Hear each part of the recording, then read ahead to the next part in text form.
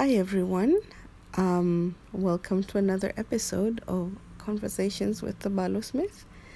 And this is episode 3. Welcome back. We'll be answering some questions in episode 3 from past user questions. And we'll also talk a little bit about relationships as well.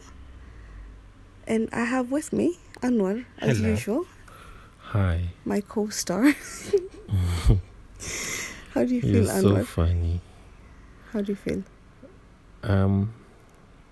Gutted that I had to go to work instead of going to protest against the baby The big orange baby with a mobile phone. with a mobile phone constantly on Twitter. Yes. So today was Anyway. the London protest against Trump, and we couldn't go because Anwar was at work and I had family engagements all day.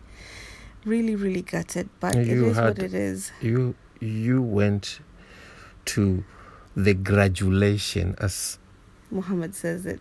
I went to Muhammad's gratulation. He calls it gratulation. And Sakina, our daughter, had a school assembly celebrating her birthday. Not her personal birthday, but, all the August babies had a special school assembly for that. So she was one of them. So I had to attend that and school picnics and whatnot. And that was my day done. But anyway, it is what it is. you got to say though that the joy that you saw on those kids' face is worth missing 1,000 protests against. Trump. Yes. You're right. And sometimes it's a matter of prioritizing, right? Absolutely. Protests And are family really, comes really... first. Absolutely. And Anyway, I think taking care of your family in itself is a kind of protest against the tyranny of this current administration. misogynics. Yeah, and separating families and whatever, that's also a form of being together with my family and taking care of my family is also a form of protest. So yes, Still gutted that we missed still it. gutted, but I'm happy that the kids are happy and all is well. Anyway, Enough of that. enough of that. So after we did our last podcast, we had a few questions that we'd kind of like to answer to the best of our abilities. And one question came from, I won't say A the lady. person's name, but a lady kind of had this question where she kind of has a love-hate relationship with social media. She's been going through depression after I talked about mental health. She's been going through depression, and every time she's on social media, it kind of makes her depression slightly worse. However, she says that that's where her friends are, and when she's connected with her friends, it also helps her depression. So it's kind of like a double-edged sword. And her question is, how do you maintain a connection with friends outside of social media? And I'd like to add something slight there, is how do you maintain good mental health with social media? And Anwar, because you are a really, really active user of social media, would you like to go ahead and answer that? I remember a long time ago you said something towards Facebook was created for people like me, and I still find it extremely funny. Yeah, Why did you say that? because, goodness, you're on it all the time. Is that why, or because of I'm effective when I'm on it? Yeah, yes, you are. Obviously, you've used social media, you've used Facebook per se for a lot of good, and I'm very proud of that. And so you're not there to just blah blah blah You're not there to be like Trump. God, are we going back to Trump? Let's not go back to Trump, okay? Let's not go back to Trump. So how would you answer that question? I think people sometimes go on social media without having a reason, except because it's there, people do it, and they join in. And suddenly they find themselves disliking what they see. The people that post things on social media will post things to highlight what's happening in their lives. Some like to post, mainly people will post good things about what's happening within their lives. So if you are going on a social media, for example on Facebook,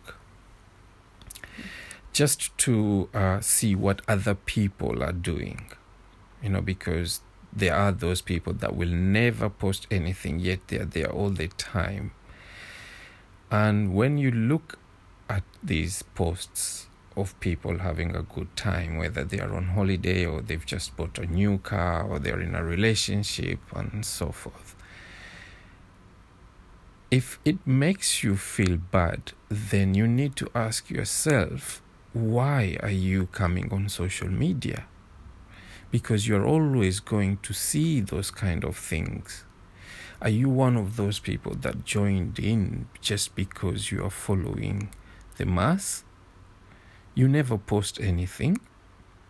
Yet when people post things, they make you feel bad, which is natural if you see other people having good time and you're not. It's bound to make you feel, why not me?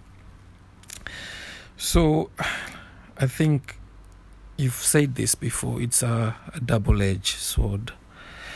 It's a difficult one, and for people that are going through that kind of situation, it's one of those things that you can't say stop, because you still want to know what's going on, and you'll find people suddenly they have disappeared, and then they come back because they can't stay away. It's a funny situation. And also some people come and complain that, why are you posting everything about your life?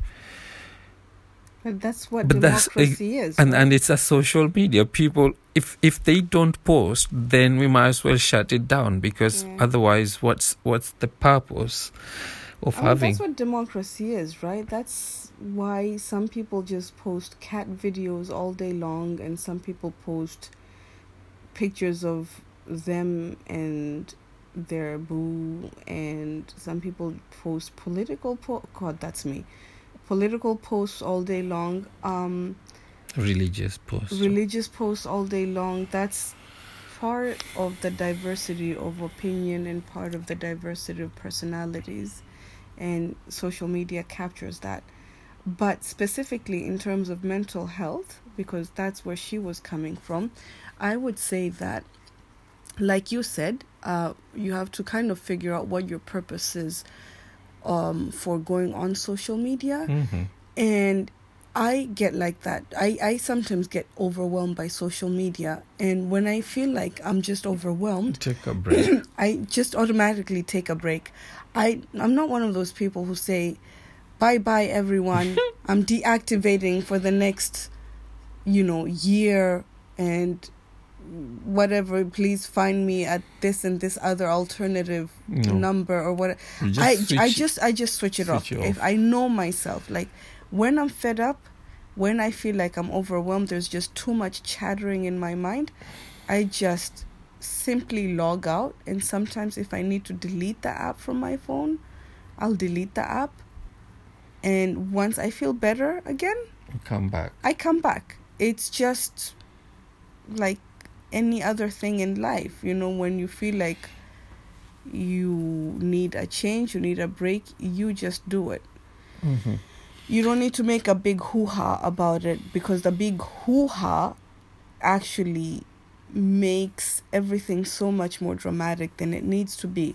Also, number 2, I would say that if you want to keep in touch with your friends, and social media is the best way of keeping in touch with your friends, but you want to block out all this other chattering negativity, whatever, the brilliant thing about social media is you choose what you want to see. So go ahead and unlike, unfriend, block, whatever needs to be done to clean up your own personal space on your phone or on your laptop or whatever, and personalize it. Make it an environment that enhances your well-being. It gives you comfort. And gives you peace and comfort, and if anything, makes you feel happy. So if you're into cat videos, how about you just subscribe to cat videos, or just be friends with people who like cat videos, and just do away with everything else. Because honestly, life is too short to, you know, keep up with crap that you don't need to really have in your life.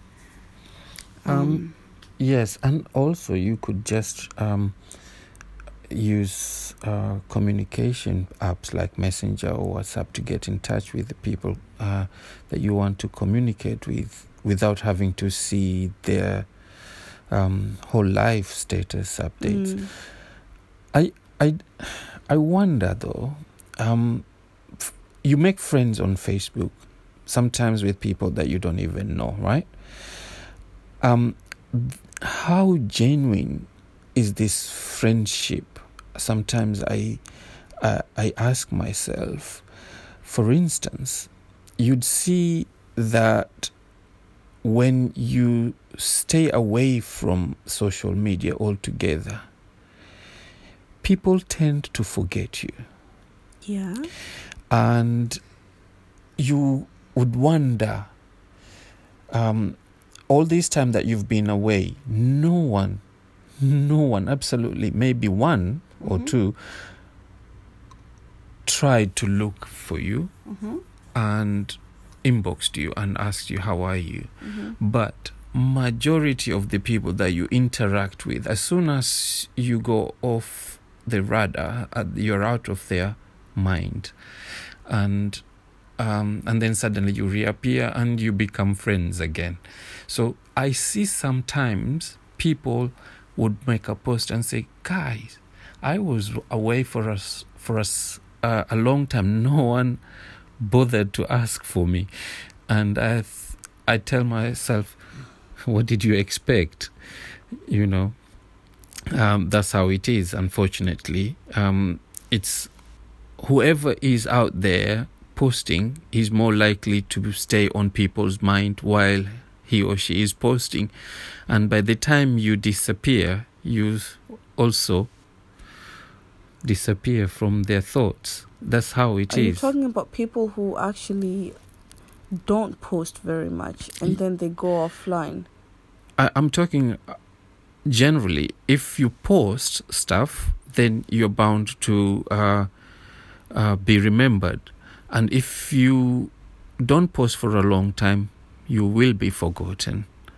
That's how it is. You just think about some of the people that you used to see online for a very long duration of time, and you will get in touch with them and you will inbox them or you will chat with them, and by the time, if they decide to take a break and then you don't see them, or you don't have a continuous conversation with them, or there was nothing to talk about with them, you tend to forget about them. Yeah.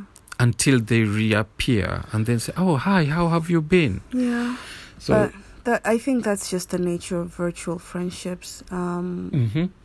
Facebook has definitely changed what being a friend means. Yeah. And so we just have to kind of go with the flow and embrace the nature of, the 21st century definition of what friendship is. And I wouldn't be offended if nobody asked about me or how I was or where I have been. So don't take it personal. That's how it is. People come on social media to interact, and mostly they will interact with the people that they can see that are taking part or on the interactions. Definitely. I mean, there's nothing wrong by staying mute. You don't have to post anything if you don't have to post anything. Yeah. There's nothing wrong with that. But when you're out there, you just be prepared. There's a lot of things that are going to pop up, things that will make you feel good and things that will make you feel bad. Yeah, I think that's just kind of like have a very healthy set of expectations when it comes to social media. And I think also question the assumptions that you make of things that you see on social media, because as far as the virtual life goes, anything goes. I mean, God, talk about fake news. Anything goes. Let's not go back to Trump. Tangerine Man. Anyway, if you're wondering why you can't hear any background the noise, children are today, asleep. It's almost midnight. Yeah. Joy to the world. Okay, can we go on to the next question? Because we've spent quite a lot of time on this question. The next question was, this question came from a single mother who's newly separated, comes from a fairly close-knit kind of community, has a very active young child she was at a function at some point, and when it comes to close-knit communities, everyone thinks that they have an opinion on how a child should behave or how you should behave as a parent and whatever. So the child was running around and whatever, and she got these kind of very unsolicited pieces of advice and opinion, and those looks of like, why can't you try and be a certain way with your child and whatever. And she got quite offended by it, and so her question was, how do you block out these aunties, for lack of a better word? How do you block out these aunties and just, concentrate on you and just move on with your life without really being offended? Because people are always going to have an opinion, but how do you just brush it off? How do you do that, Anwar? Because you are very good at that. The situation is difficult one, because everyone has their own ways of raising their children. And when you are in a situation on a gathering of different people, everybody, like you say, would like to put their opinions across. I think it's not nice to tell people how they should raise their children, even if it's on a situation where you think the child has misbehaved. One most important thing is how to communicate that across with that person whose child has misbehaved. Telling him or her off in front of other people, that's a no-no. Yeah. Don't even go there, because you're not going to make things any better. You're just putting that person on the defensive, isn't it? Exactly. And for that, if that happens at any given point and time, that someone tells you off in front of other people on how to raise your own child, I honestly don't have the correct answer. Either way you decide to do as the parent, you'll be right. Whether you're going to just ignore and move away, or you're going to stand your ground and tell that person off, depends on what kind of a person you are. I think it depends on how much energy do you have. Yes, that's what kind of a person you are. I mean, some people have a lot of energy to stand their ground, and some people think, you know what, it's not worth it. I'm just going to move away from this scenario and move on with my with my parenthood. The question here is, you're now in your own home. What's the best way to raise a child? The child that... Is this another question? No, it's the same kind of scenario. I mean, the one in front of many people. I don't know which one is the best way to react. Whether, like I said, whether to stand your ground and say, you will not tell me how to raise my child, or walk away. I don't know. I think it's important to kind of dig a bit further into this. So we've got a diversity of listeners. I would think we've got a diversity of listeners. So where we come from, our communities tend to be quite tight-knit, and there's this whole kind of showing reverence to elders or auntie figures, and in other societies that are more liberal, more modern, there isn't that hierarchy, so to speak, between youngsters and older people. So you're pretty much all on the same level, and opinions are all on the same level. Whereas in our kind of society that is more traditional, the elders or people who are older than you tend to have like almost a final say, and you're supposed to respect them and never answer back. And so I think that's why this question is so difficult, because you're never supposed to answer back an elder at all, because it shows like a very high level of disrespect. So I think in that opinion, in that case, I personally would probably just kind of smile and maybe nod my head, but do what I please. And also, I think it depends on the actual situation, the scenario of what has the child done.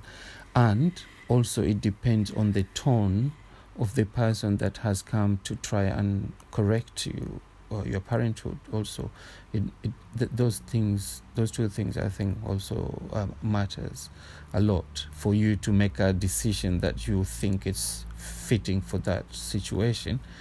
So for instance, if that person came in a really good tone, then obviously you could sit down and discuss, and but if it was just someone who's just throwing their weight around, then honestly you don't really need to sit there and kind of shake in anger and sometimes whatever. It could be somebody trying to embarrass you in front of other people, and sometimes it could be someone who is really concerned. So it depends on the actual situation. The most important thing is not to give your power away, and what I mean by this is don't show that person that you're angry or you're embarrassed, or that whatever they said has had a negative effect on you. Never give your power away. Try as much as possible. You don't have any control of what other people will say or think, but you have control over your reaction. So kind of stand in your own power and in your own grace. If you have to smile and walk away, do that, and just move along, because people will always have an opinion, and you just have to kind of block things out if you think that they are unhealthy. All right. Should we move on to the third question and then move on to... I actually, before you asked me to come back to this, I was trying to get you to talk about I think power maybe is also a word that I could use. The power in terms between a parent and a child. Is the child your possession?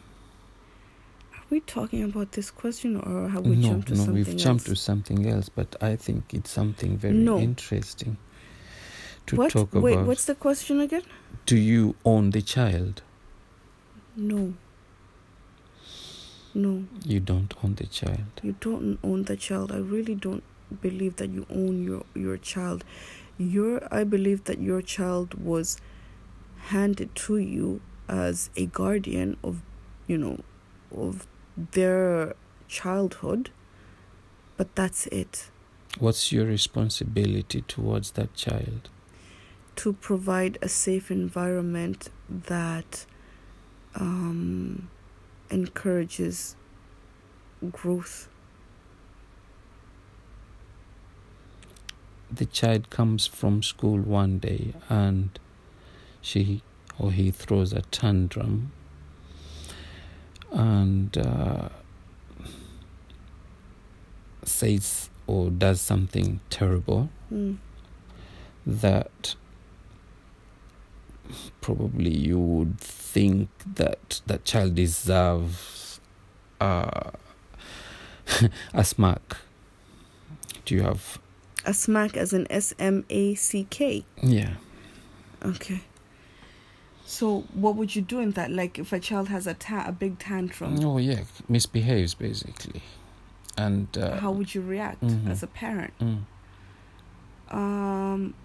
Obviously, no one is going to trigger you more than your own child. That's just a fact. So I think the default kind of reaction that a lot of parents take is just to kind of like literally react to what that child is doing in order to push that uncomfortable feeling away. So maybe if the child is throwing themselves on the floor, you would shout, and the reason why you shout is so that you can make them stop because they're triggering you. And it's kind of ironical because you're telling them to keep quiet, but you're also shouting as much as they are, or possibly worse. That's parenthood, and that's just how it is. And I have my moments too. I'm sure we all have our moments as parents. One book that I think we can't finish this conversation without mentioning Dr. Shifrali. Go ahead. I was going to say that before you interjected. No, because I knew where you were going when you mentioned the word one book. One book that was a game changer is Conscious Parenting by Dr. Shefali Tsabary. Tsabary starts with a T, T-S. So it talks about treating the child as his or her own person and really reacting to the child in a positive way that encourages growth and mutual respect. So you stop with the power play and just really have this relationship, child-parent relationship, where you respect one another. I can't go into details because we just don't have the time for that. Yeah. But the book is excellent. It's called Conscious Parenting. Can we go on to question number 3? Yes, we can. And just to finish on this subject, that's exactly what I wanted us to talk about this issue, because I wanted you to mention about this book and how we recommend people to go and read this book. Yeah. What was question number 3? Question number 3 is, how do you maintain your own individuality when you come from a tight-knit family? And that doesn't necessarily mean... individuality means that maybe you've come to develop a different set of beliefs from your immediate family. But at the same time, you love your family so much, and of course you wouldn't want to cause any pain or conflict. So how do you maintain individuality in a tight-knit family that doesn't necessarily share your beliefs or views? That's a really good one. I think the first number one key here is whether you have an authentic belief or faith between you, and I think here we are talking about mainly religion, right? It could be anything, but I think this one was coming from a place of religion. Okay, so but I think it could be anything. Maybe you come from a family that is progressive, and then all of a sudden you believe that conservatives need to be in government. Gosh, I'm talking about politics again. I'm so sorry.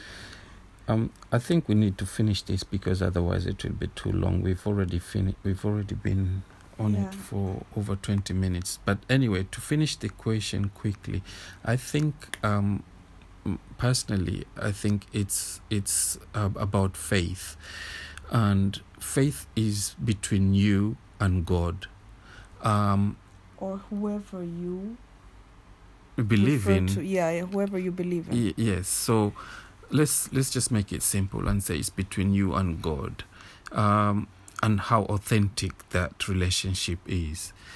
And obviously, to worship God, you need to know God.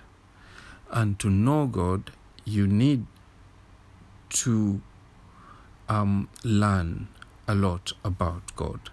And God has scriptures that you need to read and understand them fully to be able to know God so that you can worship God. Once you've covered that base, then you need to understand yourself. What do you want between the relationship between you and God? When it comes to other people now, there are different ways of interpretations of faith that has been passed on generation after generation, and your close family would want you also to be in that position where you practice as they do. And if you deviate a little bit, or you have your own ways of understanding, then there might be a problem whereby they might think you are not following what you're supposed to follow. So there's that. But I think first of all you need to know yourself first, and then the relationship between you and God. And you can't do that without understanding the scriptures and reading them thoroughly to understand the translations and to understand what God requires or you're expected to do. What I would say to that, thank you, Anwar, for You're that. welcome. I can add something to that, and what I would say to that is that usually I think of God as almost like as a way of being at peace with yourself, right? And I know it sounds a bit too vague and abstract and whatever, but you know that you have really a strong sense of connectedness to a power that is higher than yours when you are able to be compassionate and kind and empathetic to your fellow human beings, including your own family. So I think sometimes we get a bit too militant with this whole thing of religion or spirituality, all that, when really it really boils down to what kind of relationship do you have to your fellow human being. Because there's no point of being this, like maybe staunch Muslim or staunch Christian or staunch Jew or staunch atheist if you just you repel your fellow human being. The sign of someone who really is at peace with themselves is how much at peace they are with others. And being at peace doesn't necessarily mean when things are good, we're holding hands and singing Kumbaya together.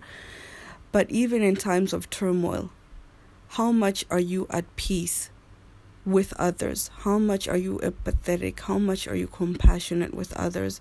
And to me, that's a direct translation to your own level of godliness or your own level of peace within your own self. I hope that makes sense. Another thing is this whole thing of forcing salvation down other people's throats. You can't do that. In Islam, there's a verse that says, and there's no compulsion in religion. And I really feel that this is something that's universal, can be applied to different religions as well, and different scenarios. You just can't force people to adopt your own set of beliefs, and you can't force people to be saved, but according to your own terms. I don't think that that's salvation, and I think that's, the very definition of irony. Can I pick something on that? Yeah. When you say your own terms, do you mean, let me just give you an example. God has some commandments, for example. Yeah. You shall not drink alcohol, for example. Yeah. Right? You shall not fornicate, for example. You shall not steal. You shall not kill, and so forth. Yeah, those are Judeo-Christian Muslim commandments, okay? Mostly. So, let's say you pick one of those. Let's say you drink alcohol, right? Yeah. You're a Muslim, you drink alcohol.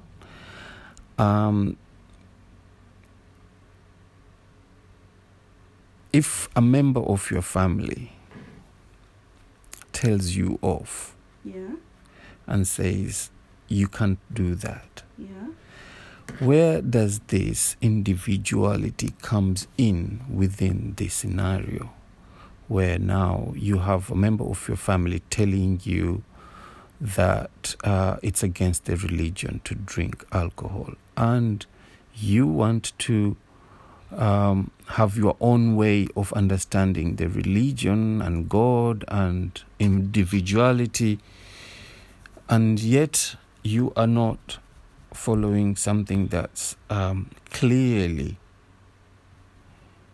being restricted or prohibited in the religion. So where would you stand as an individual in a situation like that? Well, I would say that we're all in different levels in faith, and I don't think that one is necessarily higher than the other, because there's a lot of there are a lot of people who go to the mosque 5 times a day, who spend their nights in the mosque, who read the Quran day in, day out, but man, are they poison to their own families. They are mean, selfish, like little Hitlers running around causing nothing but grief. And so there's just varying levels, and who are we to say that, well, you need to clean up your act and whatever. The only thing we can do is to kind of gently remind each other. And like I said, I really, really believe that someone who has a very high level, a very kind of advanced level of iman or faith or godliness or self-actualization, self-awareness, is someone who is able to treat his fellow human being with kindness and compassion. That's my interpretation.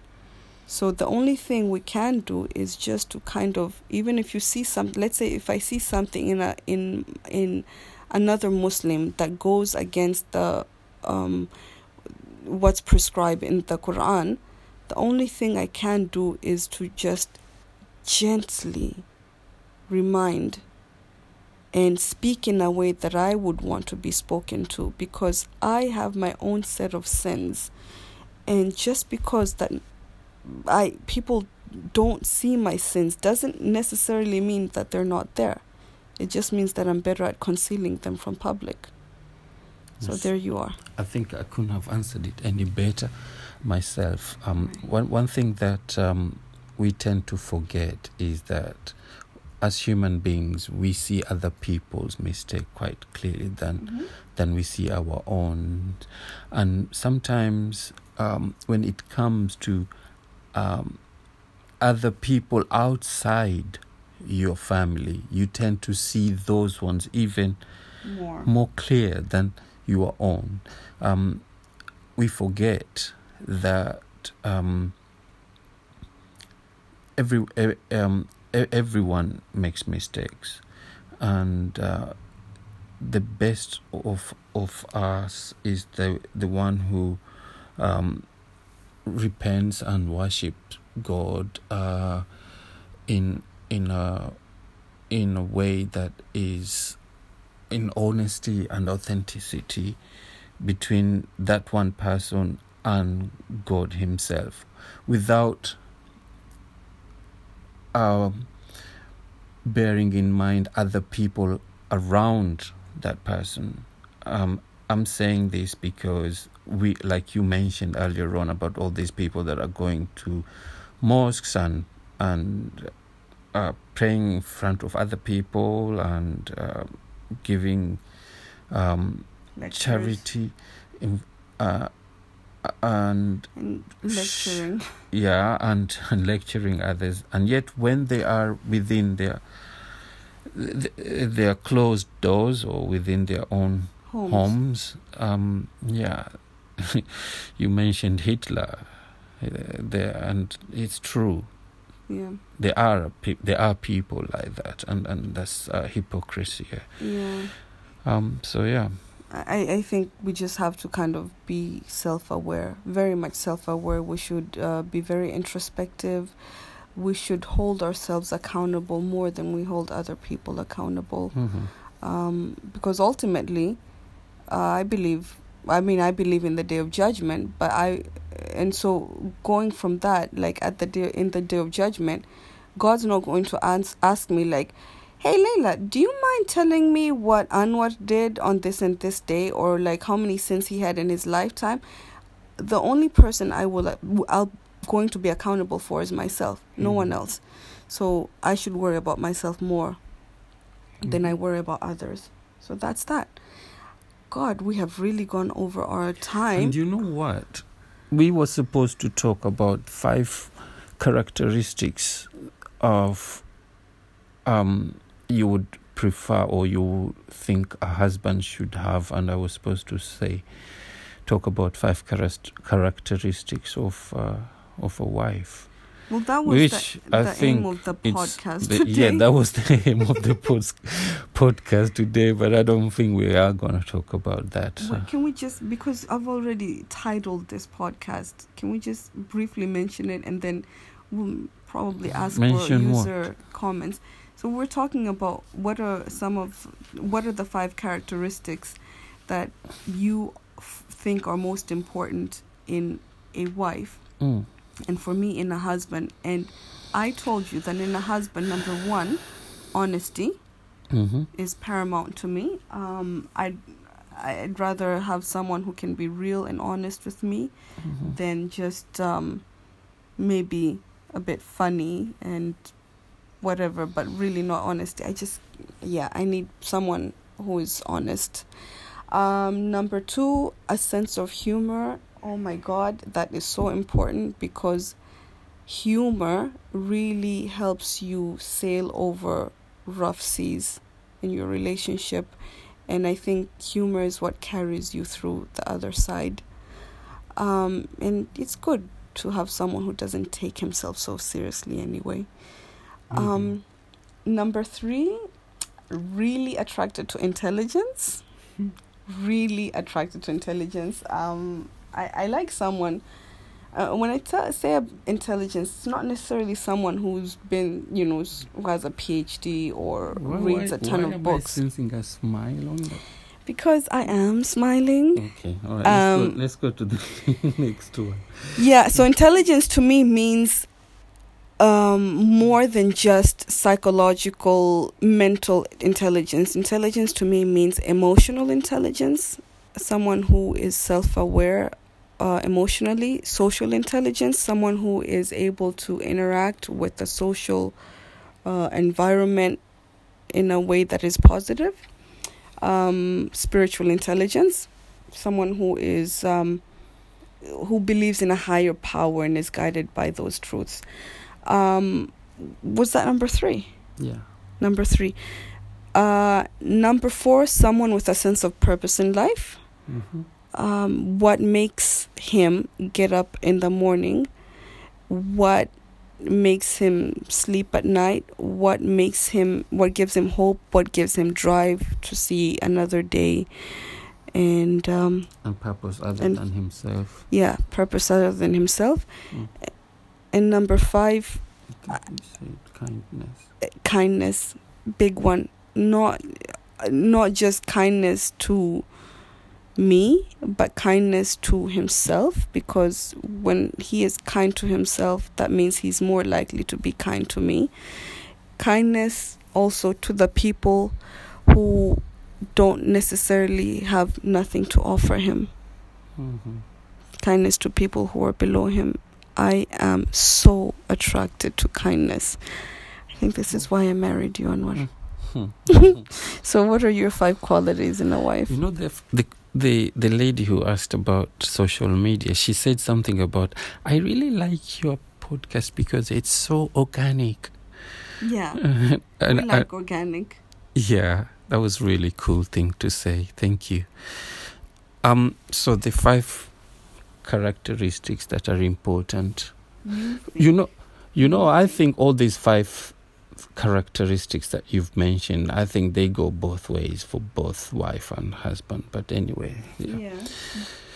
So for me, I think number one is loyalty. Uh-huh. I think with loyalty you can have a long-lasting relationship if we both are loyal to each other. So that's very, very important for me.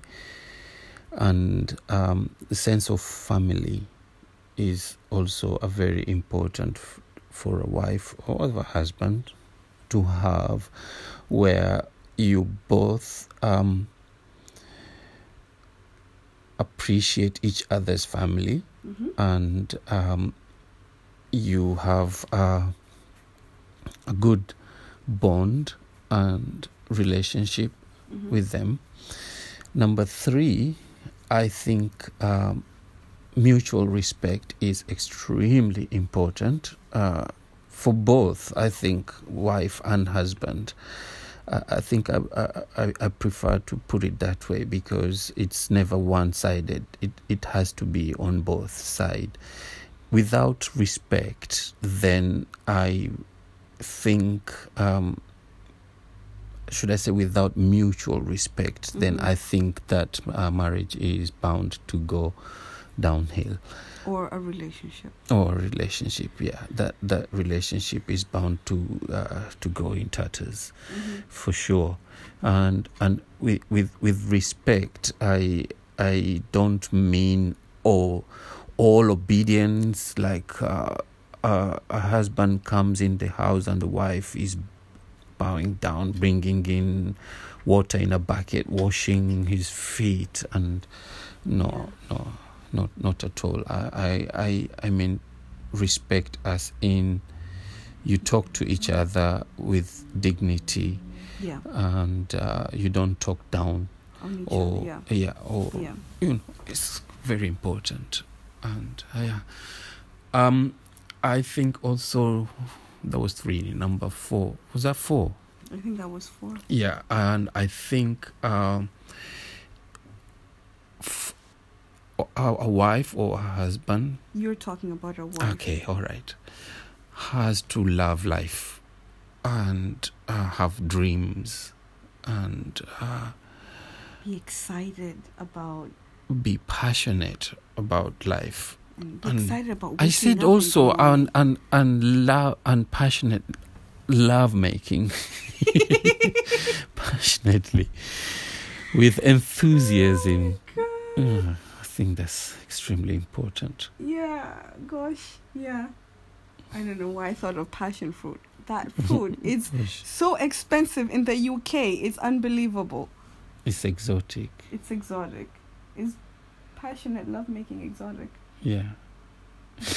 It's so funny. That's, yeah, right. I think we've far exceeded our time. Let's try, and we're gonna try I apologize for that. We're sorry, guys. We're really, really sorry. If you want the future podcast to be shorter than this, by all means, chime in and tell us. Your feedback is very important to us.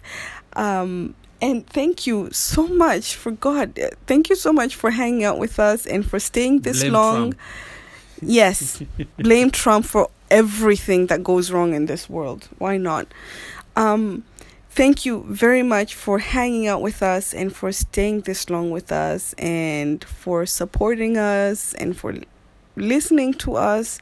We welcome any of your comments, questions. Let us know what you'd like us to talk about next, what you would possibly like, if you want to see any changes in the podcast.